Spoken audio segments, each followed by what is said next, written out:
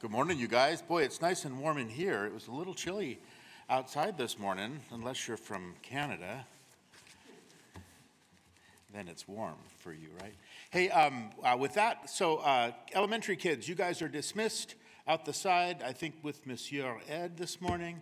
And then youth group, so junior and senior high, you guys are out as well. Pastor Chris is teaching you this morning. And again, like Pastor Chris said, all of our midweek meetings are on pause this week for Thanksgiving.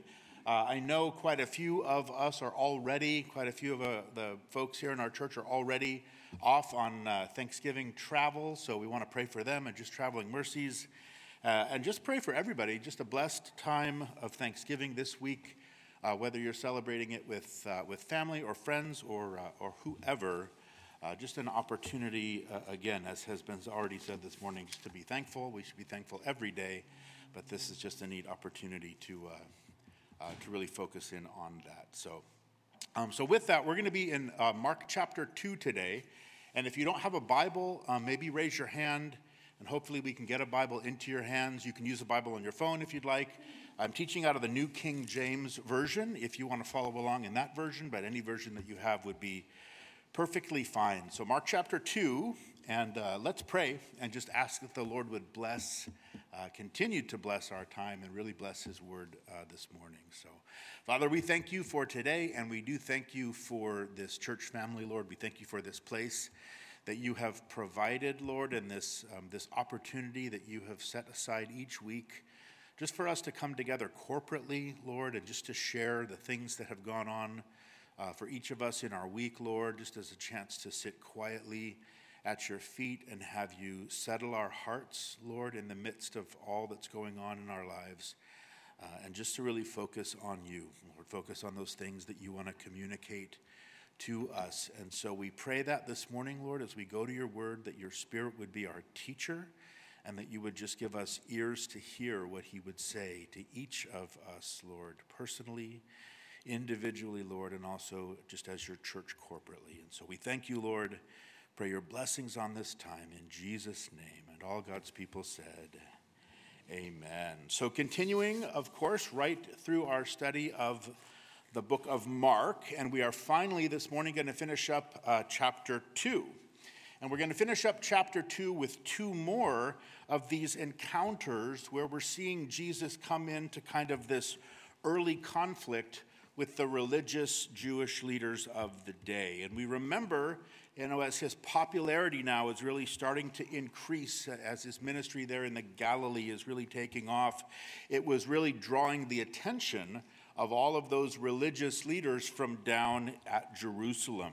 There was this news of all these miracles that Jesus was performing, and of course this message that he was proclaiming about this kingdom of God that was at hand. And we know there were now these cleansed lepers that were starting to show up down there at the temple, showing themselves to the priests, asking for these offerings to be made on their behalf. We've said that those were offerings that were never ever made before by the priests in Israel because no one had ever been cleansed of leprosy before. And so remember, as we started out in chapter 2, that some of these religious leaders, right, the scribes and the Pharisees, they make their way all the way from Jerusalem up into the Galilee because they wanted to see what was really going on with this Rabbi Jesus, right? What is all of the fuss about?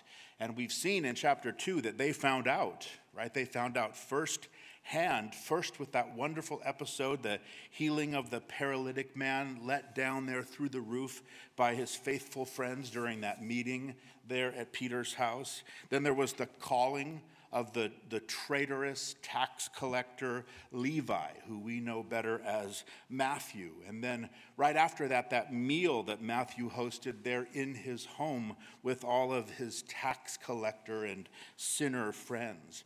And in each of these situations, what I think Jesus has made it clear is that he was here to do something that was entirely new.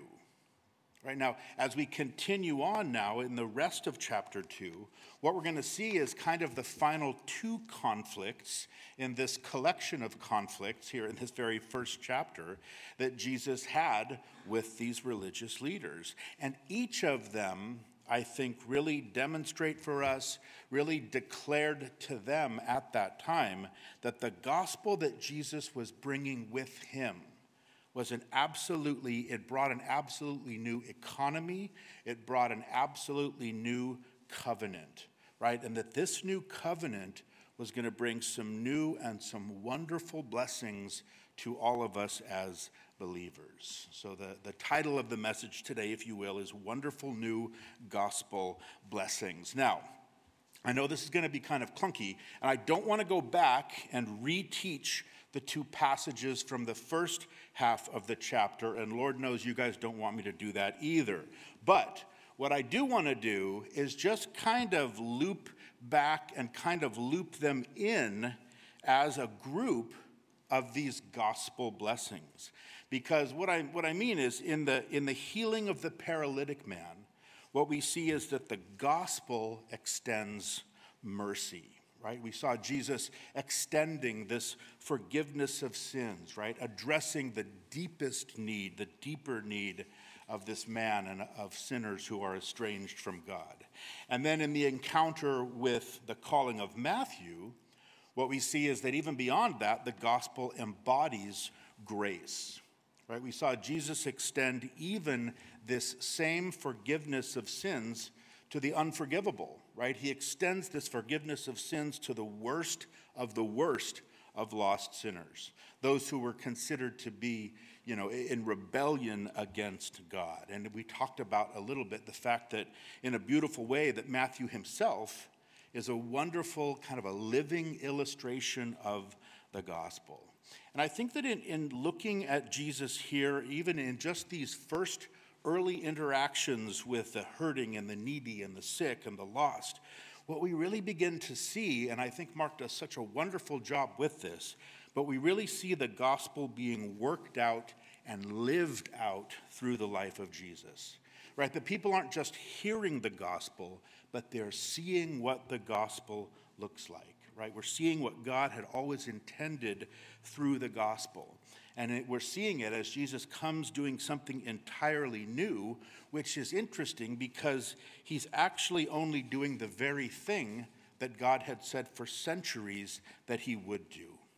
Right? And now here Jesus is proclaiming this gospel and living it out. He's extending mercy. He's embodying grace. And so now as we go on, picking up now in verse 18, we're going to see yet another one, I think, of these beautiful gospel blessings that Jesus came to provide to each one of us. And the background of this blessing is going to come out of some very new insights that Jesus is going to share to the age-old question for the Jews about religious fasting. So look in verse 18 of Mark chapter 2, where Mark writes that the disciples of John and of the Pharisees were fasting. And they came and said to him, to Jesus, "Why do the disciples of John and of the Pharisees fast, but your disciples do not fast?" Now remember where we've just been, because presumably this may be tied together with what just happened in the last section.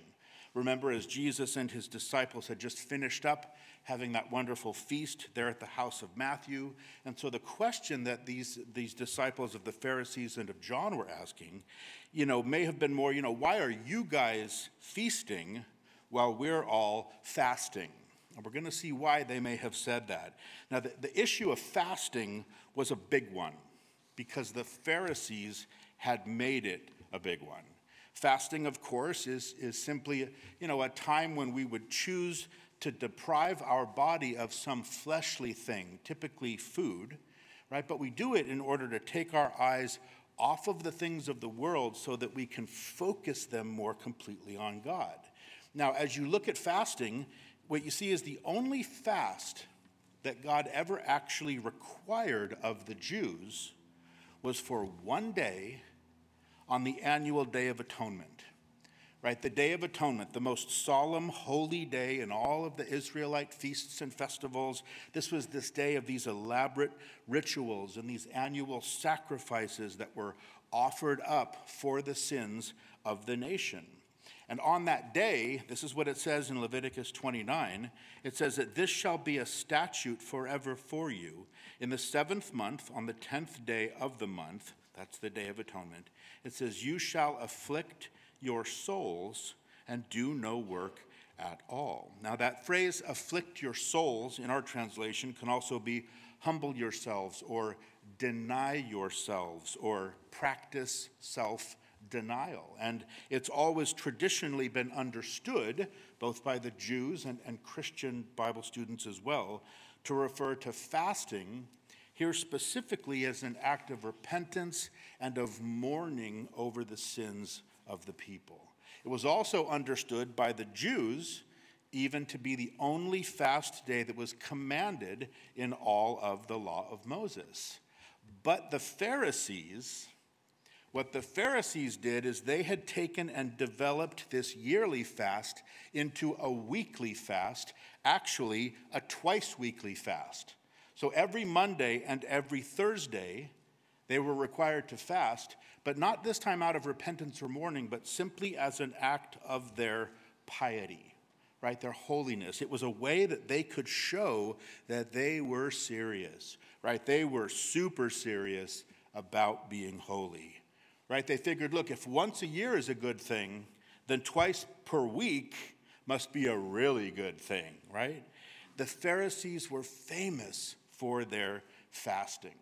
And just as a side note, it's understandable that the disciples of John the Baptist would have taken this up as well. John the Baptist's ministry, of course, was all about stressing what? Repentance.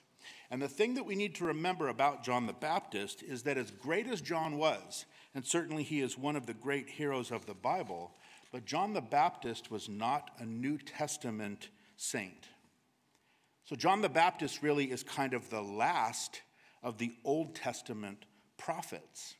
And so he looked at things very differently, and he looked at things from that kind of a perspective, really still dominated by that Old Testament way of looking at things, right? So now here for the Pharisees, a Pharisee fasted, like we said, 2 days a week, whether there was a reason to fast or not. Right? That wasn't really the point, right? If there was a reason, because this was a ritual. This was a religious tradition, and in their minds, it didn't necessarily need to be based in any kind of a spiritual reality or a spiritual need. As we said, it simply became a way for them to show that they were more holy than everyone else. So really, at the root of this simple question is, hey, Jesus, look at what we're doing. Right? Look how we're so serious about God, and why aren't your guys, why are they off eating maybe even on a Monday or a Thursday, right, at this feast at Matthew's house? And look at Jesus' answer in verse 19. It says, and Jesus said to them, can the friends of the bridegroom fast while the bridegroom is with them? As long as they have the bridegroom with them, they cannot fast. But the days will come when the bridegroom will be taken away from them, and then they will fast in those days. So essentially, Jesus says, look, fasting has a place, and it has a time, but it's not now, guys. Right? So don't get the sense here, Jesus is not against fasting at all. Jesus is for fasting. But fasting has a time, and fasting has a place in the Christian life, and this wasn't it. Think about what was happening at this point. Here you have this incredible scene that Jesus is right in the middle of. I mean, we read, passage after passage where these multitudes of people are being saved and their lives are being touched by this gospel message. Any environment that Jesus goes into, these wonderful things are happening. And so he's basically turning to these guys and he's saying, what exactly is it that you want me to be mourning about right now? What exactly is it that you think I should be fasting over right now? You're not attending a funeral at this point in my ministry. You're attending a wedding. And to fast now, Jesus says, at this point, would not be appropriate for the things that God is doing. And then it's almost like he goes on and he says, look, you just don't fast while you're there at the wedding with the bridegroom, right? That simply doesn't make any sense. And when Jesus very strategically kind of pulls in and uses this illustration or this analogy of a wedding, this would have been something that would have really resonated with those religious leaders, because according to their very own rabbinic writings, right, in the Talmud, it said that there is but one single time, the rabbi said, when a man is absolved of all religious duty, even prayer, and they said that that was at a wedding ceremony. I'm not sure where they got that, and yet that's what they had written. They said that the only duty a man had at a wedding ceremony was to rejoice. But of course, the Pharisees had completely lost their sense of time and their place, and they were trying to require this activity, right, a good activity, but make it a discipline instead of basing it in the time and the place and what was really happening in the spiritual reality. They wanted to make it this kind of a badge of spirituality that was disconnected from reality. And I think that implied in what Jesus says here is, look, you've done that in your own life. Now don't you dare try to do it to my disciples. And so Jesus makes this strong stand against it. And, he's saying, look, I'm not like the Pharisees. I'm not like John the Baptist. I am the Messiah. Right? You are looking at the bridegroom of the people of God. And so wherever I am and whoever I am with, those people should have joy like they were at a wedding. Now, we know that the disciples of Jesus would fast. We know that they did fast. We know that we do fast even now today, right? After his death, now that he's no longer here with us, we fast now, for special seasons, right? To try to seek his face. We're looking for direction, or we're looking for some kind of a spiritual breakthrough. So his disciples do fast because now it's appropriate that we fast, but not simply for the sake of legalism and of appearances, which again is what drove most of what the Pharisees did. The Pharisees' version of serving God was this joyless, heavy, burdensome experience. That's what it was. And it was almost like they were saying, look, if you are going to serve God, you better know that it's going to be miserable, right? Talk about a selling point, right? Remember, this is what Jesus said of them regarding fasting. He said that when you fast, do not be like the hypocrites with a sad countenance, for they disfigure their faces that they may appear to men to be fasting. Right? They disfigure their faces. They try to look sad. They try to look disheveled so that they look miserable, so that everyone will know that they are doing this super holy thing. Now, the sad truth is that the Pharisees are still alive and well today. Right? And there are still so many people, even in the church, that this is kind of their presentation of what it is to serve God.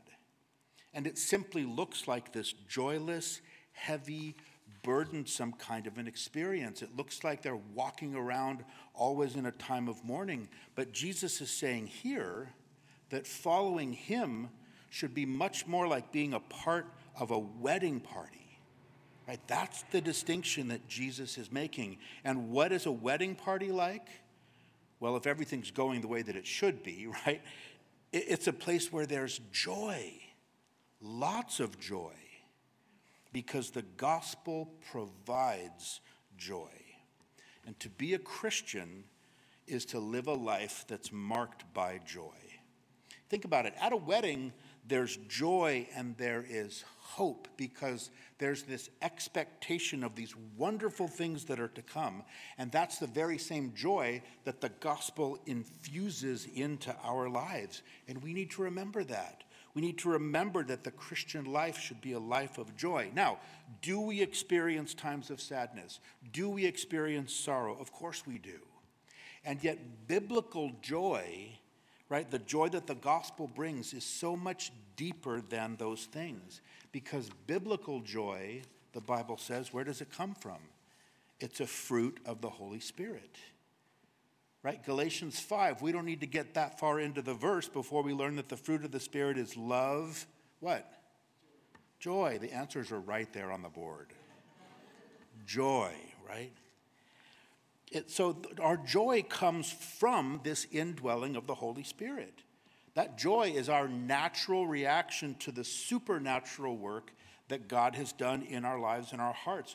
And it's based on that reality that we've been changed and that we're different, that we know that our sins have been forgiven, that our entire eternal destiny has now been altered, that we've been translated right from that kingdom of darkness into that kingdom of light. And so this sort of a deep indwelling joy and a true commitment, that's the kind of stuff that whatever's happening to us in the world, it can't take that joy from us. That joy shouldn't change with the shifting of our circumstances, but instead it should undergird all of them, whatever's happening, because it's the result of what the gospel has done in us. So do we understand that, right? And I think sometimes we don't. And because we don't understand it or we don't remember it, because we don't experience it, because sometimes I think we don't even think that that's what is supposed to be happening to us, and sometimes not only are we miserable, but then in turn we kind of project that very same signal like the Pharisees, where we walk around saying, you know, if you want to follow and serve God, it's going to be pretty rough. It's going to be pretty miserable, but you know, that's just the way it is. And you just got to, persevere. But to Jesus, it wasn't that way at all. To Jesus, the life of the gospel was the way of joy. So again, I think what he's telling them here is that what he's doing is totally different, right? This is a wedding. It's not a funeral. It's a time for rejoicing, and it's not a time for mourning. And he so wants to make this point to them that now he uses these two different examples to try to help them understand, I think, this real impact of what the gospel economy brings. Look at verses 21 and 22.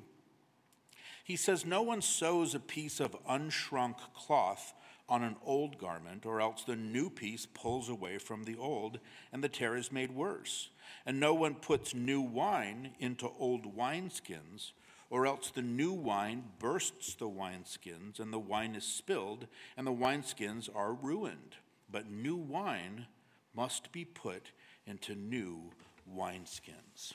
So understand, this is the first time that Mark has included these two short parables of Jesus, right, as Jesus is trying to get through to these guys. But both of these parables have a much broader sense of scope than just answering this question of fasting. And the point kind of both of them is that Jesus' presence here with his people was a time of newness and of freshness. Right? It was a time that signaled kind of the passing away of the old and not the repairing of it. Right? Understand, the Mosaic economy, right? All of this, the law of Moses, it was decaying, it was getting old, and it was about to vanish away. And Jesus came to establish something entirely new, right? This new covenant in his blood. If you read the letter to the Hebrews in chapter 8, the writer is talking all about the coming of this new covenant as the replacement of the old one. And he tells us this. He says, in that he says a new covenant, he has made the first obsolete. Now what is becoming obsolete and growing old is ready to vanish away. Now what that means is, again, Jesus came to introduce something new, not to patch up something old. And that's what our salvation is all about, right? If anyone is in Christ, he is a what kind of creation? A new creation, not a patched up creation. I'm not interested in being a patched up creation. I want to be a new creation. Again, because that new patch won't stick on a shrunk garment, and that new wine is just going to blow up those old wineskins. So there's kind of this danger involved in trying to put something new into something old. The cloth, we all understand that. But the wineskin thing, a wineskin would expand, right, under the pressure of the gases as the juice fermented. So if this new unfermented wine was put in an already expanded, old, kind of a brittle wineskin, it was sure to blow up, and you would have a big mess. And that's exactly what the Pharisees were making of what Jesus was doing. They were making a big mess. And he's telling them through these parables, he says, look, you're trying to impose your Old Testament, the Old Covenant, on this new covenant, this new thing that I'm doing, this new thing that I am here birthing into existence. Now, yes, of course, there's an absolutely beautiful connection in what Jesus is doing here in all of those types and those shadows of the past. And yet what he's doing here and now through the gospel is beyond all of that. Right? We know that he came in fulfillment of all of those prophecies and all of those promises. He said in Matthew 5, "Do not think that I came to destroy the law or the prophets. I did not come to destroy, but to fulfill." And what Jesus was doing is he was bringing the law and the prophets, right? Everything that the Jews already understood, Jesus was now bringing all of that to its wonderful endpoint of maturity. And I think one of the best examples that people often use is that idea that, of a single little acorn that then grows into a huge, beautiful oak tree, right? And in that sense, that single acorn is gone, and yet its ultimate and wonderful purpose has now been fulfilled, now in its true greatness. And yet these guys simply couldn't see it. It's like they stood there and they stared at Jesus and they couldn't see this beautiful oak tree that was standing right there in front of them. They had so distorted and misunderstood the entire message. They had all these little tiny acorns and they had imposed all of that on the public. And Jesus comes and says, no, this is something entirely new. God is doing something new here. It's no longer about the acorns. It's now about the oak tree. And he says, don't you dare try to add your legalism to my new covenant, because legalism always ruins everything, right? And when you watch the life of Jesus, we see in the Gospels just how much and how often he stood so strongly against religious legalism. Just to try, and think about the writings of the Apostle Paul, right? Just to try to make sure that legalism didn't even gain the slightest foothold into the Christian faith. And that's what Jesus is doing here, right? Fasting is a good thing, but don't take a good thing and do it out of a bad motivation and then try to say that it's now the standard for spirituality, right? Jesus says, look, I didn't come to give you this patched up robe of righteousness. I came to give you a brand new one. And here's the reality when you think about legalism. Christianity cannot be improved.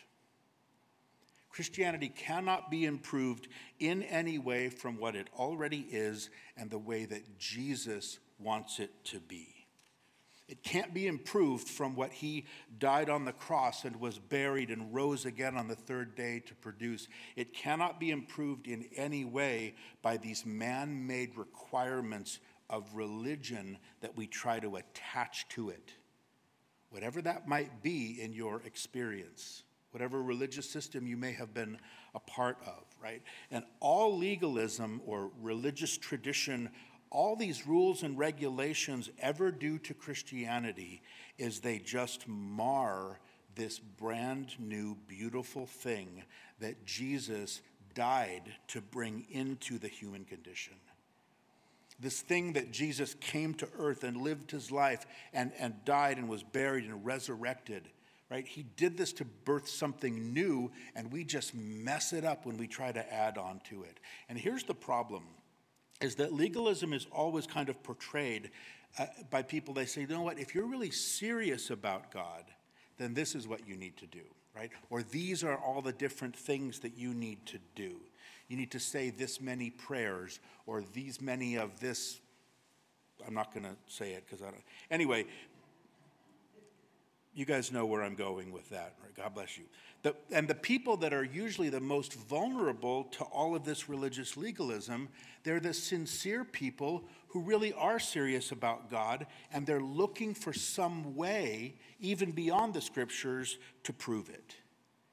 So in a sense, we can all be vulnerable to it, and Jesus makes this clear and righteous stand against it, because legalism always brings a burden, but the gospel is what produces joy in our lives. Can I tell you this morning, you don't need to work harder, you don't need to try harder to get God to love you and accept you, because he already does and he already did. Amen? Paul says this, to the praise of the glory of his grace, he has made us what? Accepted in the beloved. That's the gospel. That's the joy that it brings. And it's because of the mercy, and it's because of the grace of God. So now we move to this last section, Mark's final section of this chapter. We're going to see yet another one of these gospel blessings. It's this last kind of confrontation in this chapter, at least, between Jesus and these religious leaders who were now, at this point, we're going to see, they are watching anything and they are watching everything that Jesus did, just hoping that they could get something on him that they could use to discredit him before the people and then later to accuse him before the authorities. And these guys were so determined. Look what we read next in verse 23 and 24. It says, "Now it happened that he went through the grain fields on the Sabbath. And as they went, his disciples began to pluck the heads of grain. And the Pharisees said to him, 'Look, why do they do what is not lawful on the Sabbath?'"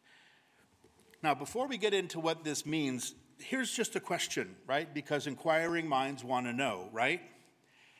How in the world would these guys know what Jesus and his disciples were doing as they walked through a grain field on the Sabbath, unless these guys were also out there, right, following after them and spying on them out in the grain fields on the Sabbath?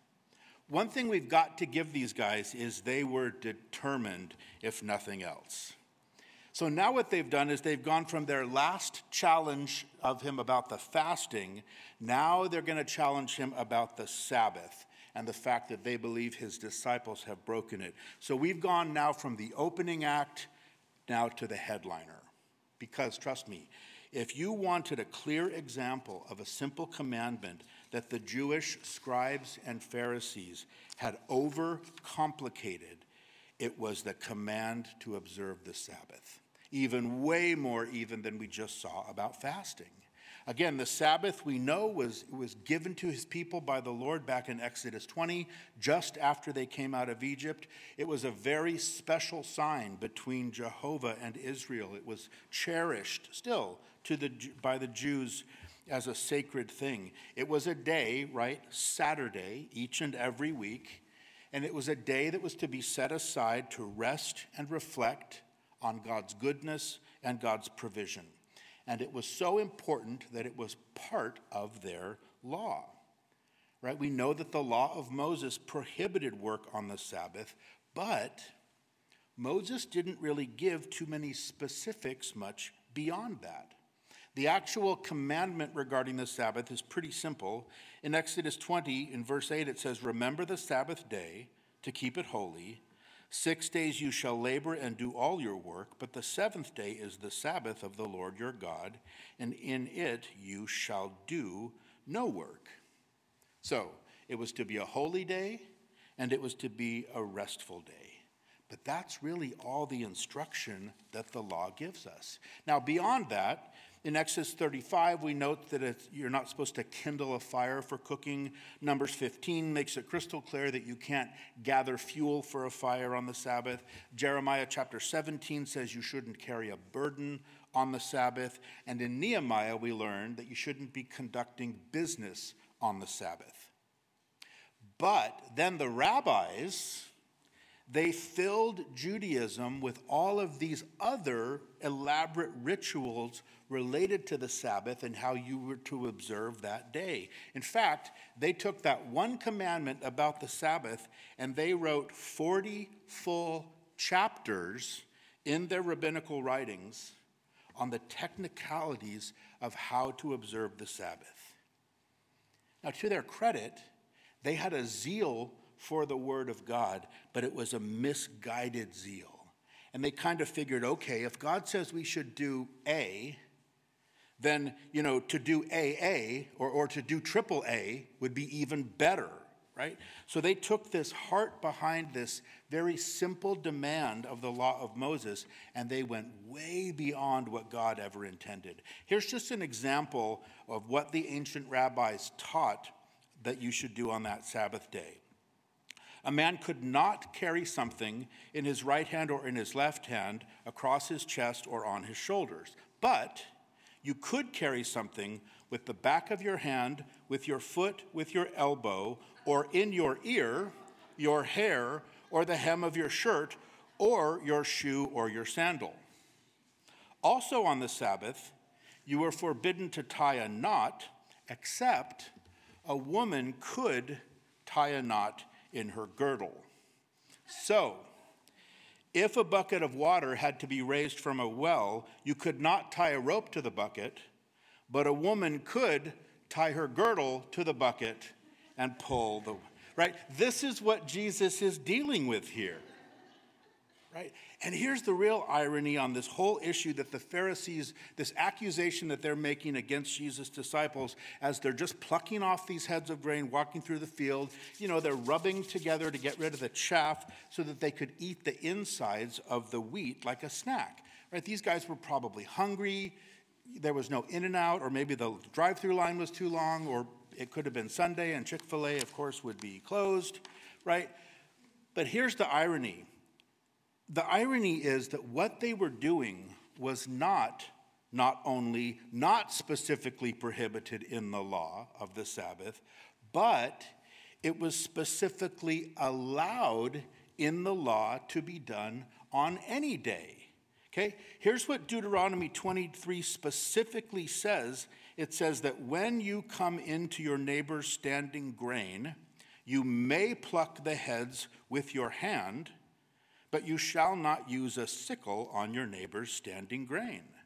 So it was okay, and it was always okay, to just grab some grain as you passed through if you were hungry. You just couldn't take out a sickle and harvest the grain because it wasn't yours, right? We call that stealing, right? So that wasn't allowed. But here's this specific provision in God's word to provide for exactly what it was the disciples were doing. But again, it didn't matter what the Bible actually said, right? Don't bother me with the facts, right? Because in the eyes of the Pharisees, according to their rules and their regulations, these disciples of Jesus had actually fully violated 4 different traditions. 4 different traditions that they had come up with related to the Sabbath. Because in the eyes of the Pharisees, Jesus' disciples were guilty of reaping, of threshing, of winnowing, and of preparing food. Now, what's really interesting, as you watch Jesus in the Gospels, Jesus never, ever violated God's command to observe the Sabbath. Jesus never violated any commandment, for that matter. He certainly never approved of his disciples violating God's command to observe the Sabbath. But what we do see that Jesus did do, and he did it often, was he would often break the religious leaders' additions, right, to God's command about the Sabbath law.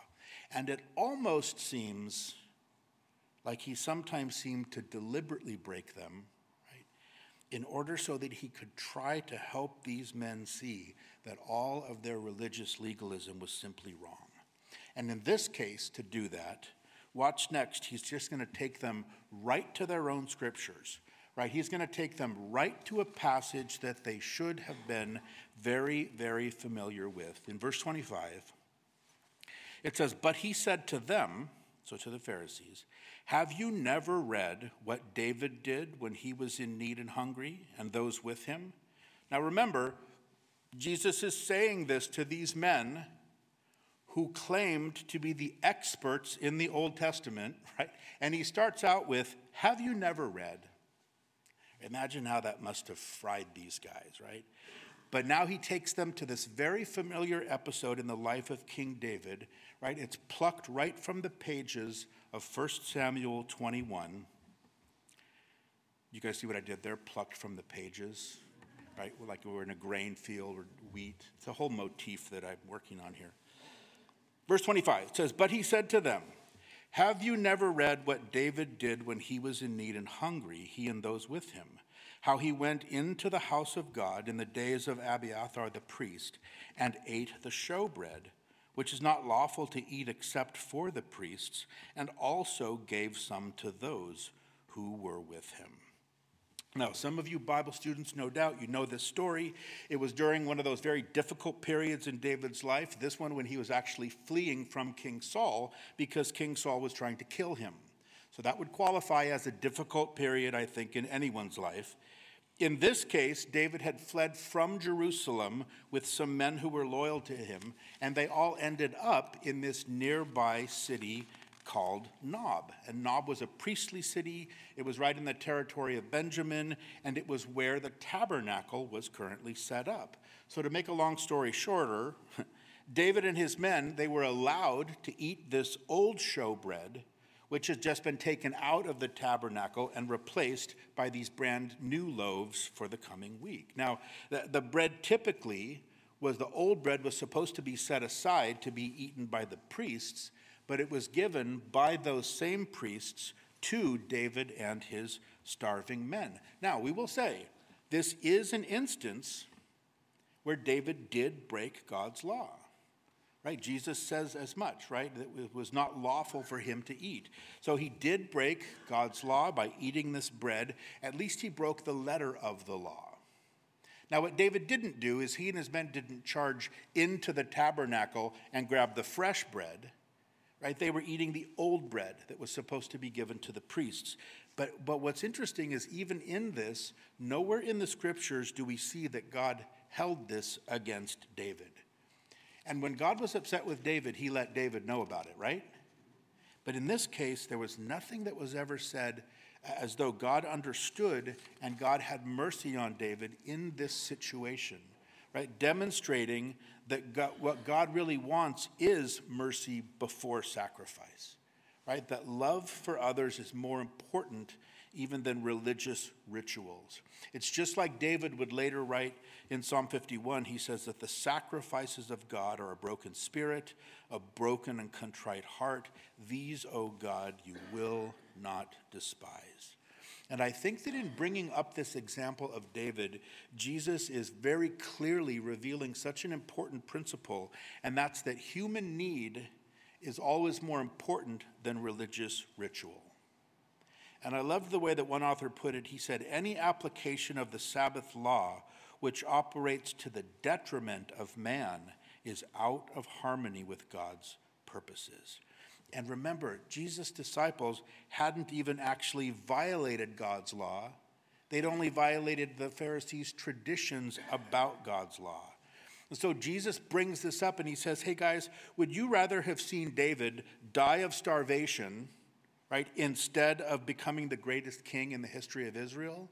He says, look, the Sabbath law was never intended to push hungry men further towards starvation, right? The Sabbath law was always intended to be a blessing and not a burden. In verse 27, it says that he said to them, the Sabbath was made for man and not man for the Sabbath. Therefore, verse 28, the Son of Man is also Lord of the Sabbath. Jesus says, look, you don't need to tell me what the Sabbath is for, right? I created the Sabbath, right? And I'm here now to tell you what it was designed to do.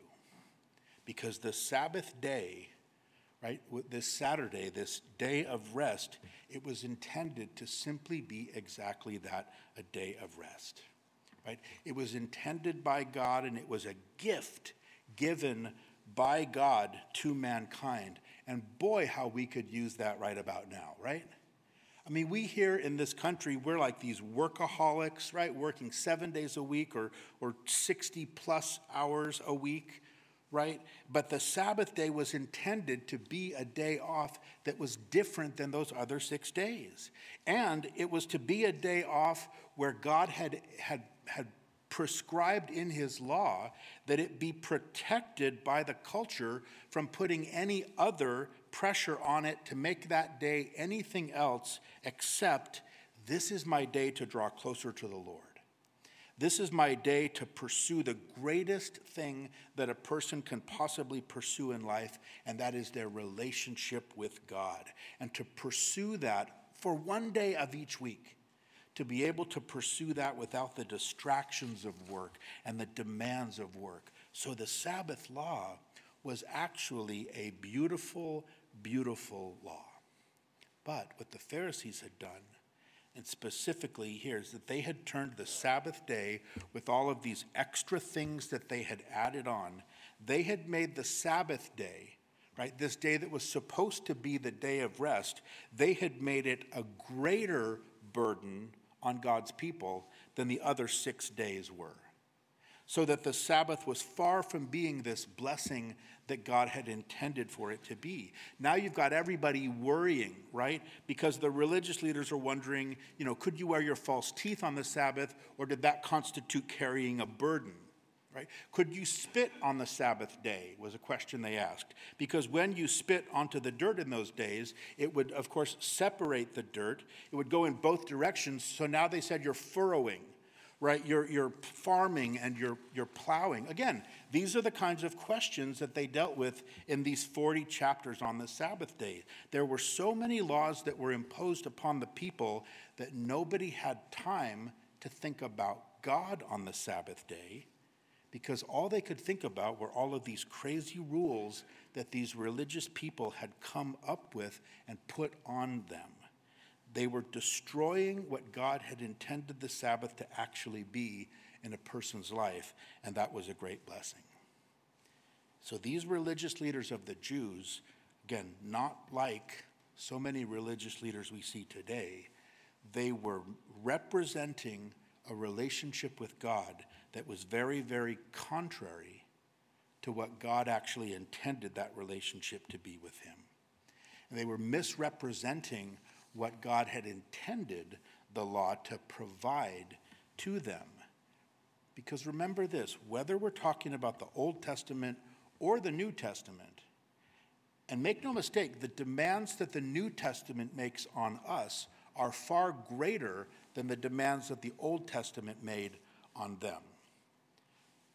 But whether we're talking about the Old Testament or the New Testament, it's our simple obedience to God's simple commands. That's what brings blessing, and it actually brings freedom. Because it's our obedience then that introduces us into this life that was intended to be lived, right? All of God's commandments actually set us free. They don't weigh us down. And they're intended to do that. That's why he gave them to us. They were never given to be burdens, but to be blessings. They weren't given to be punishment, but they were given for our protection. And so when we can approach the commandments of God, even those from the Old Testament law, and when we can read them in that light, we see that the law provides these beautiful principles to really free us up to live life the way that God intended it to be lived. Especially like you consider a Sabbath, right? When we were supposed to just stop our work in order to reflect and relax. What a great example of that. But it was the legalism of the scribes and the Pharisees that ruined Judaism. And it's that same legalism as it creeps into the church that ruins Christianity. Because the gospel is intended to bring freedom. Right? The gospel is intended to bring freedom from our efforts and make us free to simply love the Lord and to obey the Lord and to enjoy the Lord without the worry about all of these legalistic kind of commandments and traditions. We need to be so very, very careful not to add our own ideas or opinions to what God has already communicated and to make it somehow stricter than it actually is. Trust me, God does not need and he does not want that kind of help. He doesn't need it from us. He doesn't need it from anyone. And that kind of help actually doesn't help Christianity at all. It doesn't represent our faith at all. In all of these things, what we need to remember is mercy, grace, joy, freedom. These are the things that the gospel is really about. And I'm stuck just, you think about this last beautiful picture here in this chapter.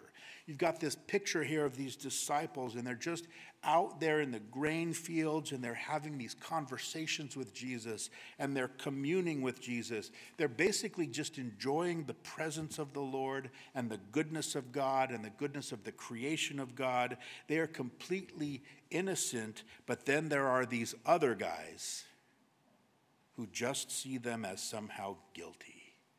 They must be guilty of violating some command. It's like they're just looking for them to misstep somehow. And that's these two different pictures that we still have even within the church today.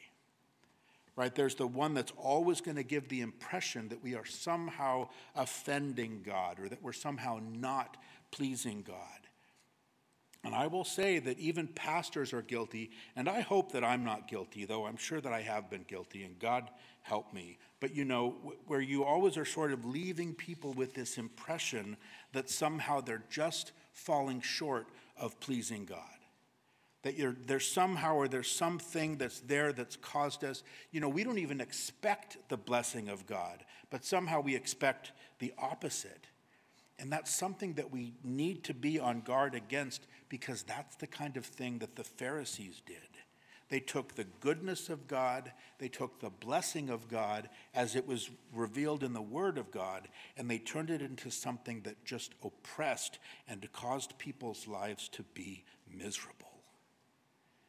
We need to be so careful that we are rightly representing Jesus, right? Who he is, what he's like, that freedom and that joy and that mercy and that grace, right? And of course, to the degree that we have each personally experienced that grace, we're going to be much more likely then to extend it and to embody it and to share it with others. But if we've fallen into some kind of a religious thing where we've made it all about the rules and improving ourselves and trying hard to somehow please God through some sort of legalistic thing, and if we're missing out on all of the joy of the gospel, then we are misrepresenting who Jesus really is. And we're misrepresenting this wonderful new thing that he did through the gospel.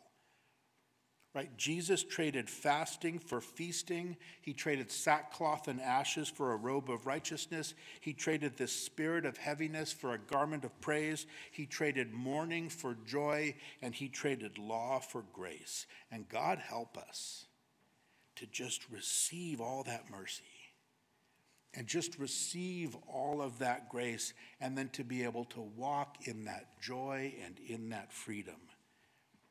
Because then we're not only going to actually enjoy this relationship with the Lord the way that he intends us to enjoy it, but we are going to much more effectively impact the people around us, because there is a supernatural attraction that they will have because of the love that they see. And I'll just say this as we close for the third time I'm closing, but if you're here this morning, if mercy and grace and joy and freedom, if those have not been your overall experience as a Christian, then with as much love as I can say it, something's not right in your experience as a Christian.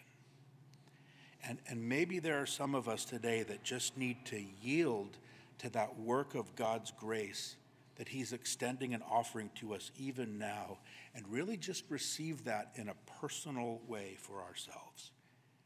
If that's you this morning, don't wait one more day. Don't live even one more day under the bondage of the Pharisees. But really say, Lord, I just want to embrace this new thing that you did through the gospel, and I want all of that stuff that comes with it. I want all of those wonderful marks of the gospel, the way they impact a person's life, right? I want to know the mercy and the grace and the joy and the freedom, right? That wonderful freedom that comes to me as I simply put my faith in your word. And you know, the further we each go on with the Lord, and I know the same is true for me, the more we realize, I don't care how much time it was, but any time that we wasted, we realize how much time we wasted just trying to go around under this bondage to try to do better or be more for the Lord. And the more we want to just kind of live in this picture with the disciples, right? Hanging out there in the field, right? Walking along with Jesus and just talking with him and plucking off some heads of grain, right? And just having this wonderful time experiencing his love. Or we want to just be there because we're just so thankful that we got invited to a party thrown by our good friend Matthew, right? This party that we got invited to that's full of all these other sinners just like us, right? The very worst kinds of sinners just like us. And we're there and we're at this party and we're just there listening to Jesus and we're just letting him love on us. And then we're watching him, right, as his spirit starts to take people's lives. Right? People's lives like Matthew or people's lives like me, and he takes us from tax collector and sinner and he makes us into, apostle and son. And he does that, right? And he's still doing that, and the gospel does that. One more scripture today. God said this to his people through Isaiah. He said, "Behold, I will do a new thing." He says, "Now it shall spring forth. Shall you not know it? I will even make a road in the wilderness and rivers in the desert." Shall you not know it, right? Don't miss out on it. Don't, miss recognizing what it is I'm doing here. Because he is doing it, and he wants to do it, and he wants to do it in each and every one of our lives here this morning. Amen? Amen. So, Father, we do thank you, Lord, for the gospel, Lord. We thank you for the mercy and the grace, Lord, and we thank you for the joy, and we thank you for the freedom, Lord, that it provides to us amongst so many other things, Lord. We can't even begin, Lord, to explore the ways that the gospel impacts each one of our lives. Lord, but we thank you for this passage, and we thank you for these things, Lord, and we pray that you would help, Lord, to make these realities true for each of us in our hearts, Lord. We pray that you would soften our hearts, Lord, so that the seeds of this truth can find good soil, Lord, deep down and can spring up, Lord, to an abundant harvest in each of our lives. So we thank you, Lord.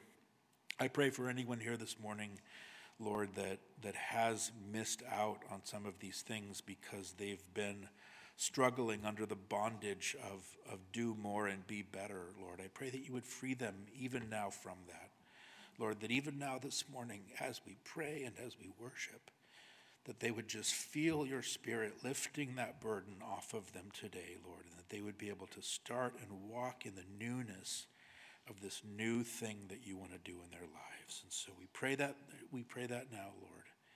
We pray it in Jesus' name. And all God's people said, amen.